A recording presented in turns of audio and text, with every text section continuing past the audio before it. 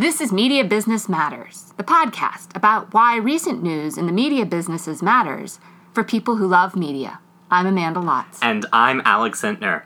In this episode, we're excited to set up our next big interview series. And in this series, we're going to talk about local media. This is just going to be me and Amanda in the studio talking about kind of our preconceptions and our initial ideas around local media. So why were you interested in focusing on local media? Well, particularly, we're focusing on the business of local media, largely because it's been a blind spot in most of our conversations. When we've talked about the business of media for the most part, we're talking about national, if not increasingly global media entities. Netflix is frequently a topic of our discussion. We're talking about film studios that have national, if not international, distribution. When we do talk about journalism, it has tended to be sites like the New York Times.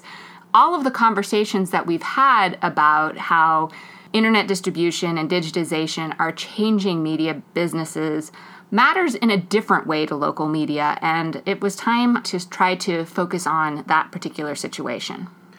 For me, this is such an interesting topic because it's a topic that's been in the news. And as we've been reading stories about doom and gloom around smaller newspapers and how smaller newspapers are dying, it's become increasingly clear to me that a deep dive on local journalism could teach our listeners a lot about what challenges exactly these businesses are facing and how they could maybe try to dig themselves out of the hole. Local media often aren't what people think of when there's a discourse about the media. People aren't thinking, oh, my local newspaper or the newscast that I watch at 11 o'clock every night that reports on my community. These media are actually very important to everyday life, often in a way that's, different or at least distinctive from the national and international entertainment media that we often talk about.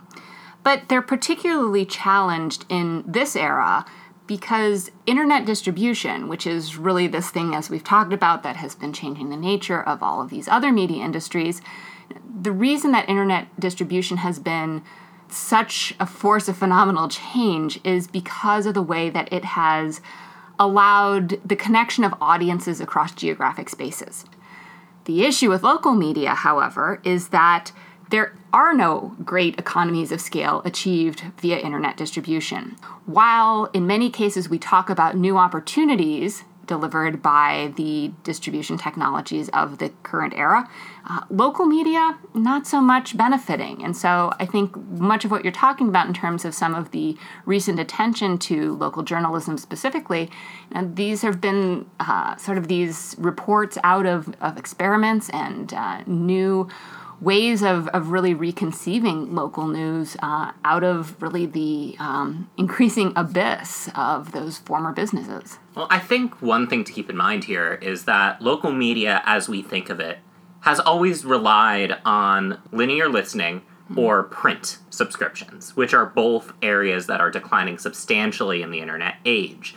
To talk about your point there, I think the challenges of internet distribution is going to be something that's central to this series and to the conversations that we're going to be having, especially as we look at how local organizations, and we're really especially talking about local news here, how they're looking to either replicate the success of national publications in the smaller market, or they're looking at new ways to kind of use social media and use the internet to reach that community of people that they've often reached in the past just over the air in print.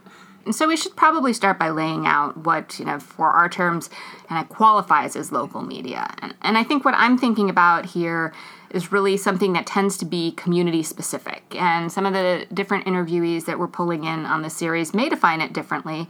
But importantly, we're intending to move across different, sort of traditional media silos to include local newspapers as well as TV stations and radio stations as well. Yeah, when we talked to Laura Walker of WNYC, we were talking to a local news entity. Now, granted, we didn't have a huge amount of time with her, so we didn't get to go in and really delve as deeply as we will in this series.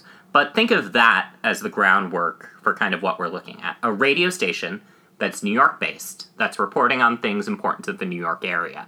As well as WNYC is one of those larger entities, like the New York Times, that does have a decent national presence, too. Right. And so I kind of actually push back from that comparison. I think we, and for this series, need to not think so much about the large metropolitan areas simply because the scale that they have available. And so while, yes, technically the New York Times is the paper of New York as a city and state, perhaps. It's the highest circulated paper in New York. Absolutely. But it is the way that we understand it today and its strategies going forward have everything to do about its national and international relevance as well. And to be honest, having a national and international readership, viewership, listenership is really just not an option for most local media entities.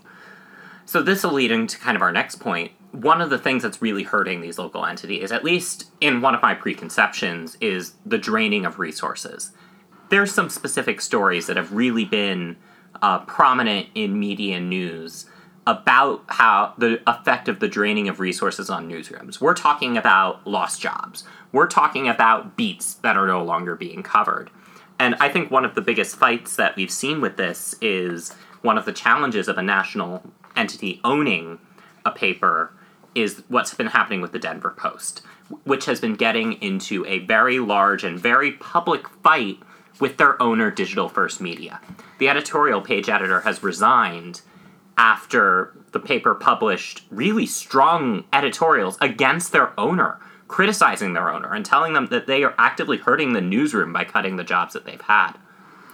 Right. And I think, there's a lot to pull apart in this question of ownership. And historically, local media was locally owned. Mm-hmm. The phenomenon of that ending, though, certainly predates what has been perceived as the crisis caused by digitization and internet distribution. So whether it's local television stations and radio stations or paper ownership, the phenomenon of consolidation is one that sort of swept through these industries and forced them to change before the challenges that were brought by internet distribution and the way in which those forms of distribution stressed existing business models. And I think at that point is when we have to stop, sort of trying to talk about local media and talk about media in specific ways, because it's the case that local media for television is thriving and is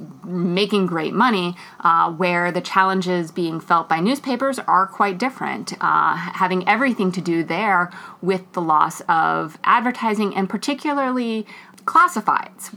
Classifieds were not a big part of the New York Times ever, I don't think, but were really a central part of the revenue stream for local communities. And with the advent of Monster.com or Craigslist, the utility of a newspaper-based classified system, once that was gone, there was no replacing it. And frankly, in some of the analysis that's been done, the part of the reason for the solvency of newspapers before that was exactly that revenue stream. So, sort of just providing the news, as we, sort of expect our newspapers to do, that wasn't something that was financially feasible in an era before the internet if you take away the classifieds. And that loss in advertising revenue is probably what led many local paper owners to sell. And now you have entities like Gannett, Advanced Media, Digital First Media taking on a much larger role across the country. That process of consolidation of Gannett and Knight Ridder and some of the others, buying up newspapers, that's been going on for a while. And interestingly, it even combined with station ownership to a large degree. However, in recent years, we've seen those two entities, largely splitting apart, sort of the recognition that, in fact, it wasn't a good business move to consolidate a newspaper and television station ownerships. Yeah, so the separation of Tribune and Trunk, right, really is what jumps to mind. The focus of this series, we're probably going to be focusing almost exclusively on news and news organizations in this series. I suspect to a large extent, yes. Because when we think about local news, local media entities, just slipping right in there, what do papers do for the most part? They provide news and information about a community. They don't typically provide entertainment content for a local area.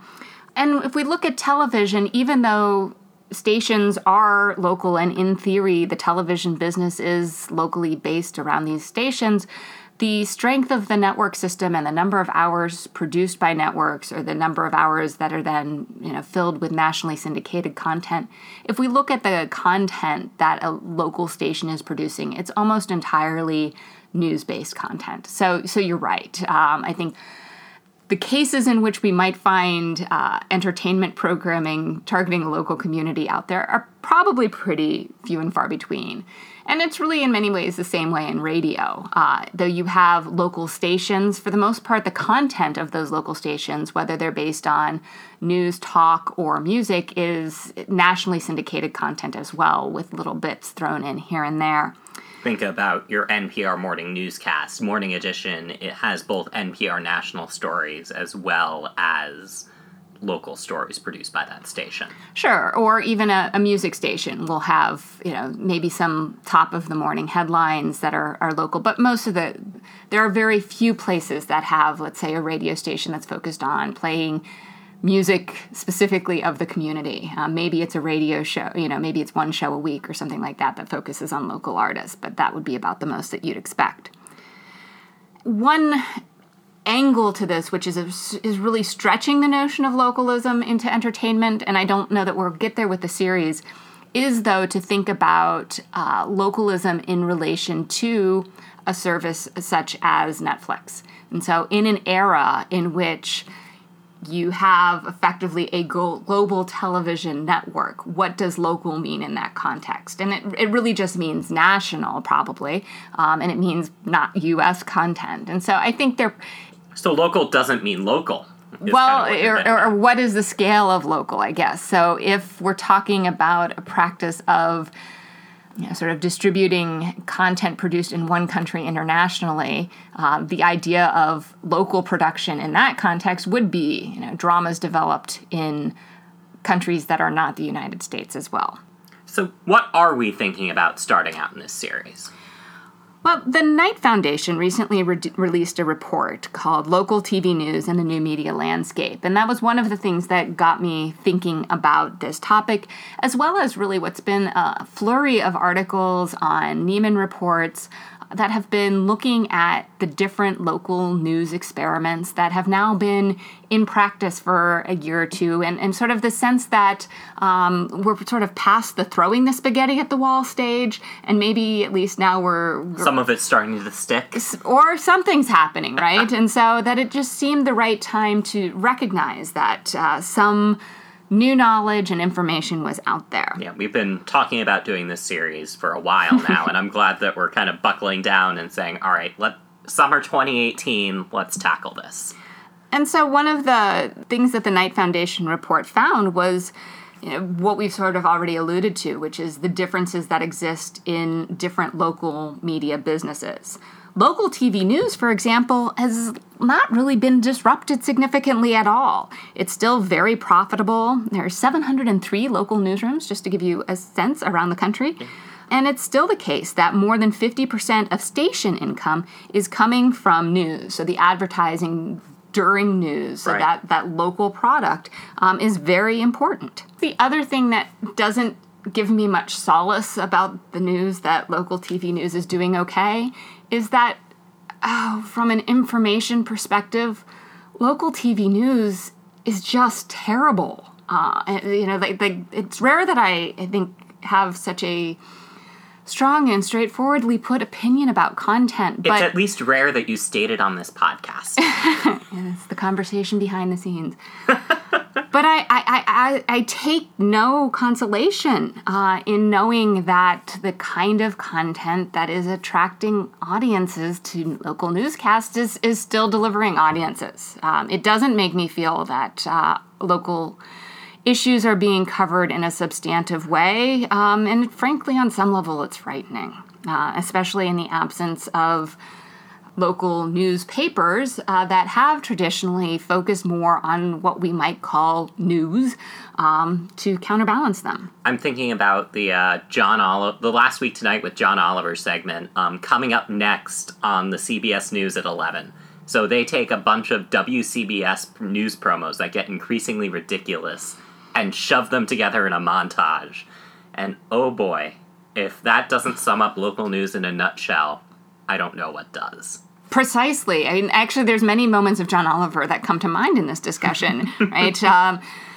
Many, and then there's this episode that sort of showed the banality of what passes as local news around the country. But also, I recall his specific focus on local journalism. And in that episode, he had coverage of David Simon testifying at some point, sort of talking about the way in which we are in an era that there aren't local journalists that are showing up at the State House, that are covering the zoning board meeting, those sorts of things, where actually, just having someone who is representing the public in those rooms affects the way that power operates and sort of the impunity that elected officials and unelected officials feel that they can operate with. I think he had a quote to the extent of, really, this is, we're on the verge of a golden age of corruption. And, indeed, I worry that that is the case. David Simon being the creator of The Wire, The Deuce, Treme, and a former reporter at the Baltimore Sun himself. Right. He is a very vocal Twitter presence about local news and local journalism. And I believe he's even, especially when it comes to local TV ownership. And I think we're specifically thinking of Sinclair Media here. Well, I think if we're talking about what are changes in the landscape of local television news, I think Sinclair is definitely a place to look. If the proposed merger goes through, they will become the largest station ownership group in the country.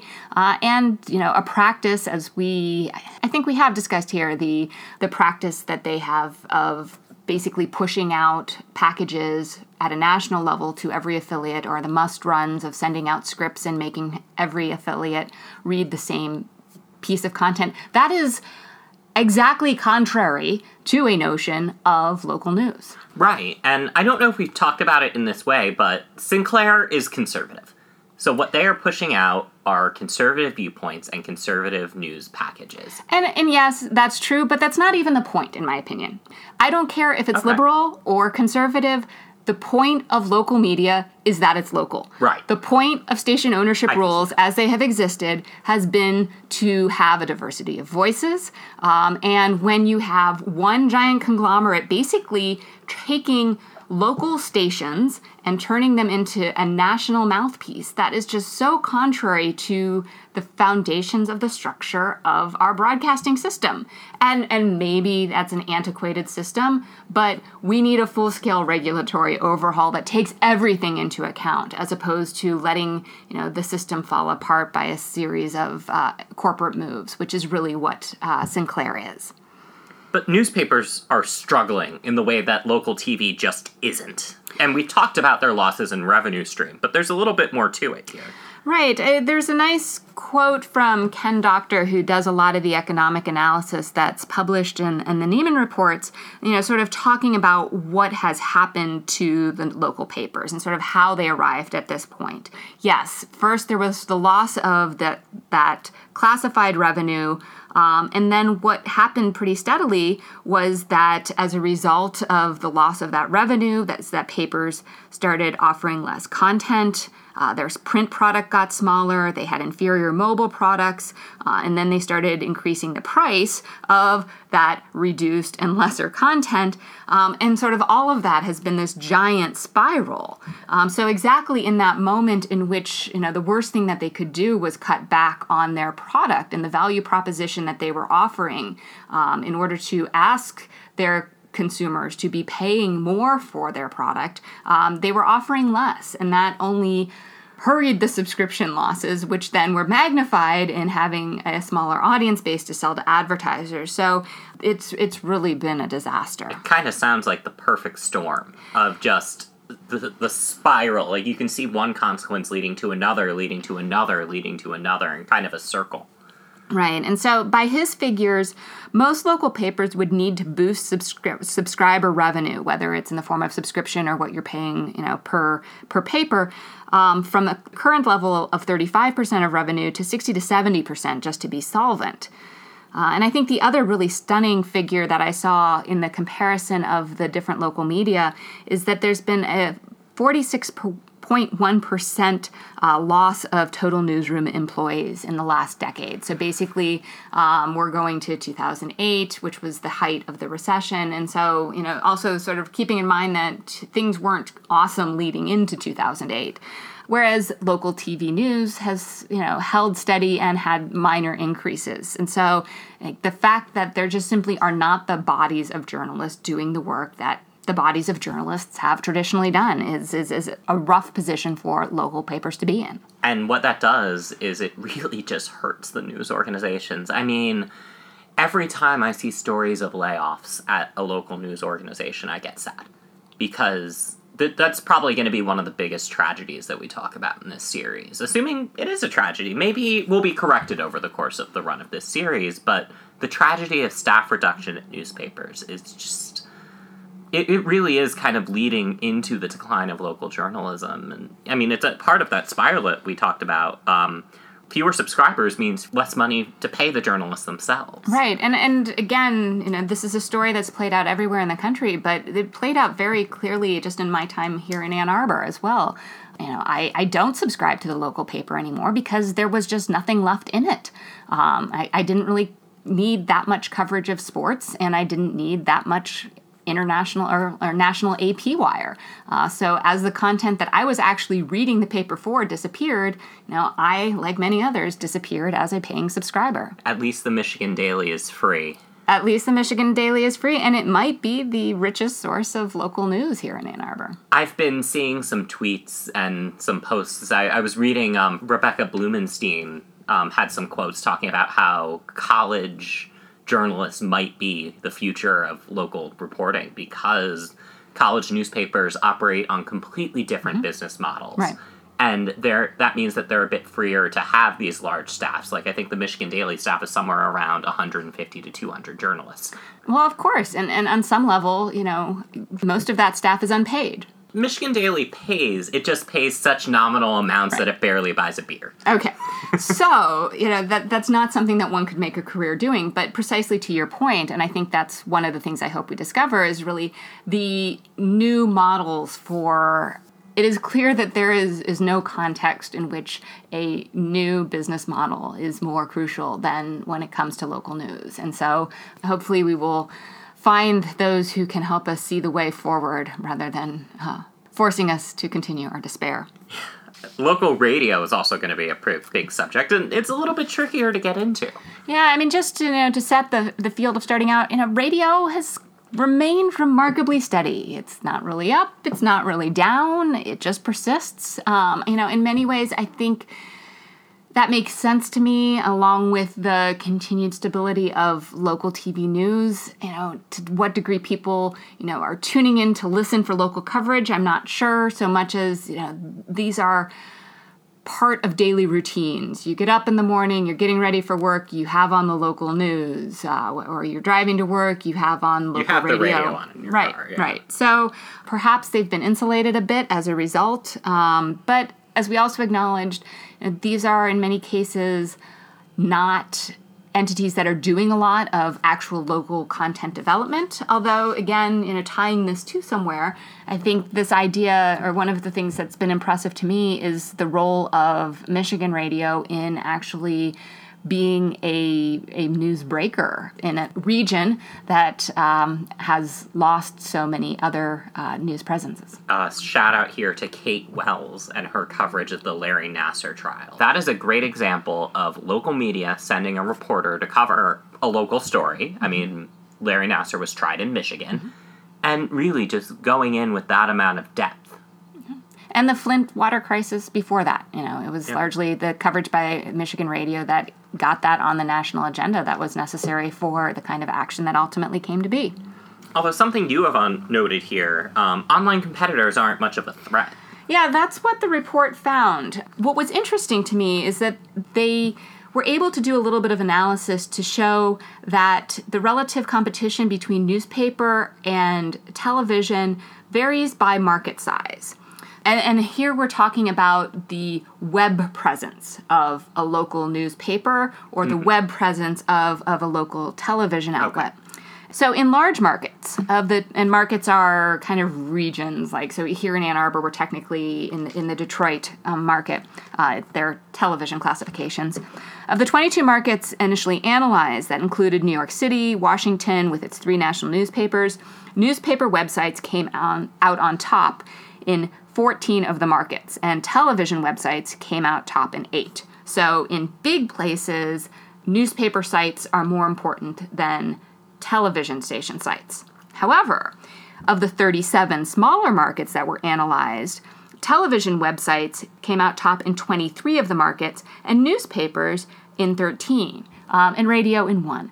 And so I think what that tells us a little bit about that dynamic, and I think what we were talking about earlier in the way in which, papers like the New York Times, the Washington Post, that's just kind of not the phenomenon we're talking about.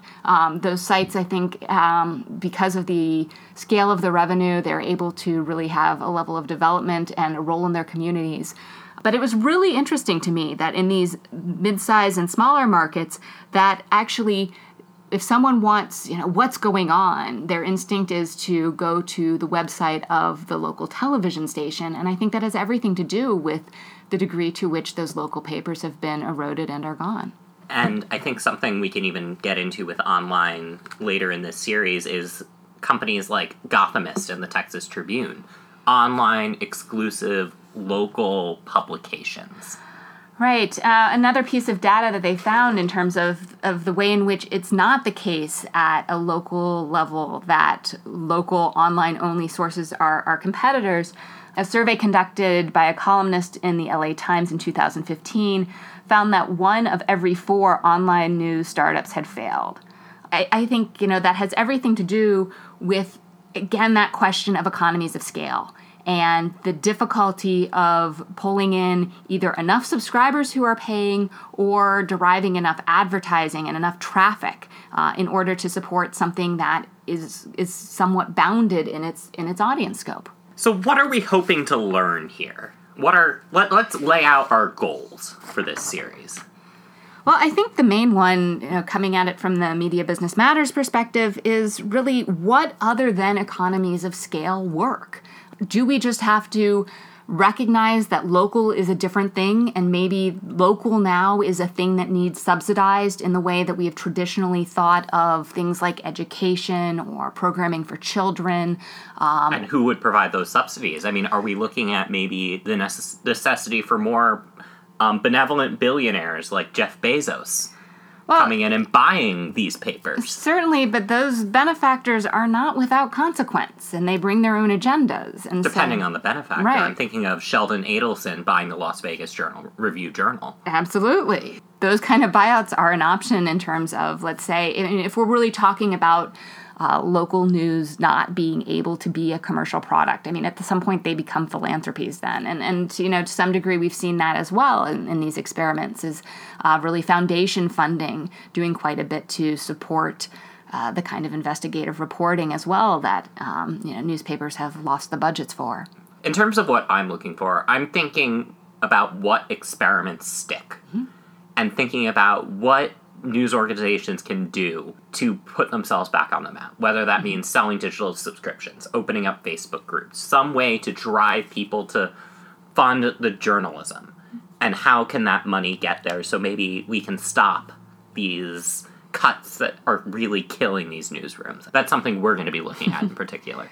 And I think if we can also think about these issues as not only commentators, but as consumers, I think as a media consumer, the thing that concerns me the most and sort of the thing I feel most impotent and unable to change is the array of local media options that I have. And I'm hungry for them. And I want to support entities that are going to play this role in my community, sort of helping guide people who are looking for ways to reconnect with journalism and local news in those sorts of ways. Maybe we can help find those answers as well. And I think that's a great place to leave it off as kind of a groundwork for what our interviews are going to be. And I'm very excited to share the rest of this series. But now it's time to move on to the last segment of each and every show, what we're watching this week. Amanda, what are you watching? I have been watching Billions for, again, what seems like months. I was behind, and so I've been working through season 2, and I've now caught up in real time, and I'm awaiting the season 3 finale this week. And it's a show I enjoy quite a bit, I have to say. It's timely in its own way. I've been watching Billions on Showtime. How about you, Alex? What are you watching? I have not been able to shake the series finale of The Americans and season 6 of The Americans. Season 2 or I'm on episode 2 or 3. So that show is a remarkable bit of devastation, of tension, and of beauty. Like that show, the way that show ended is perfect for it. I mean, it had a series finale that I can't say anything more without spoiling and Amanda, but it was just beautiful and how it attacked its stories and how it ended. Like, it ended in a very Americans way, which... All right. I mean, and also there were some needle drops that were just pitch perfect, and there's one music cue in particular I'm thinking about where the music swells at exactly the right moment, and it was just enough to just be like... Yeah, I've been reading my Twitter feed with like one hand, like trying not to be spoiled in any ways. But we'll see if I managed that. But by all accounts, it sounds like people are happy with that conclusion. And that's it for this week's edition of Media Business Matters. If you want to learn more about Media Business Matters, you can go to amandalotz.com and click on the podcast link at the top of the page. If you want new episodes delivered into your feed as soon as they're available, and we highly encourage this, given that we're about to embark on an interview series that I'm sure if you're listening to this, you'll want to listen to more of. Subscribe on Apple Podcasts and on the Google Play Store. If you subscribe to us on Apple Podcasts, please rate and review us. It helps new listeners find the show. Amanda, where can we find you on Twitter? At Dr. TV Lotz, DRTVLOTZ. And you can find me at Alex Intner. That's Alex, INTNER. Thank you all so much for listening. We'll be back with our first interview episode real soon.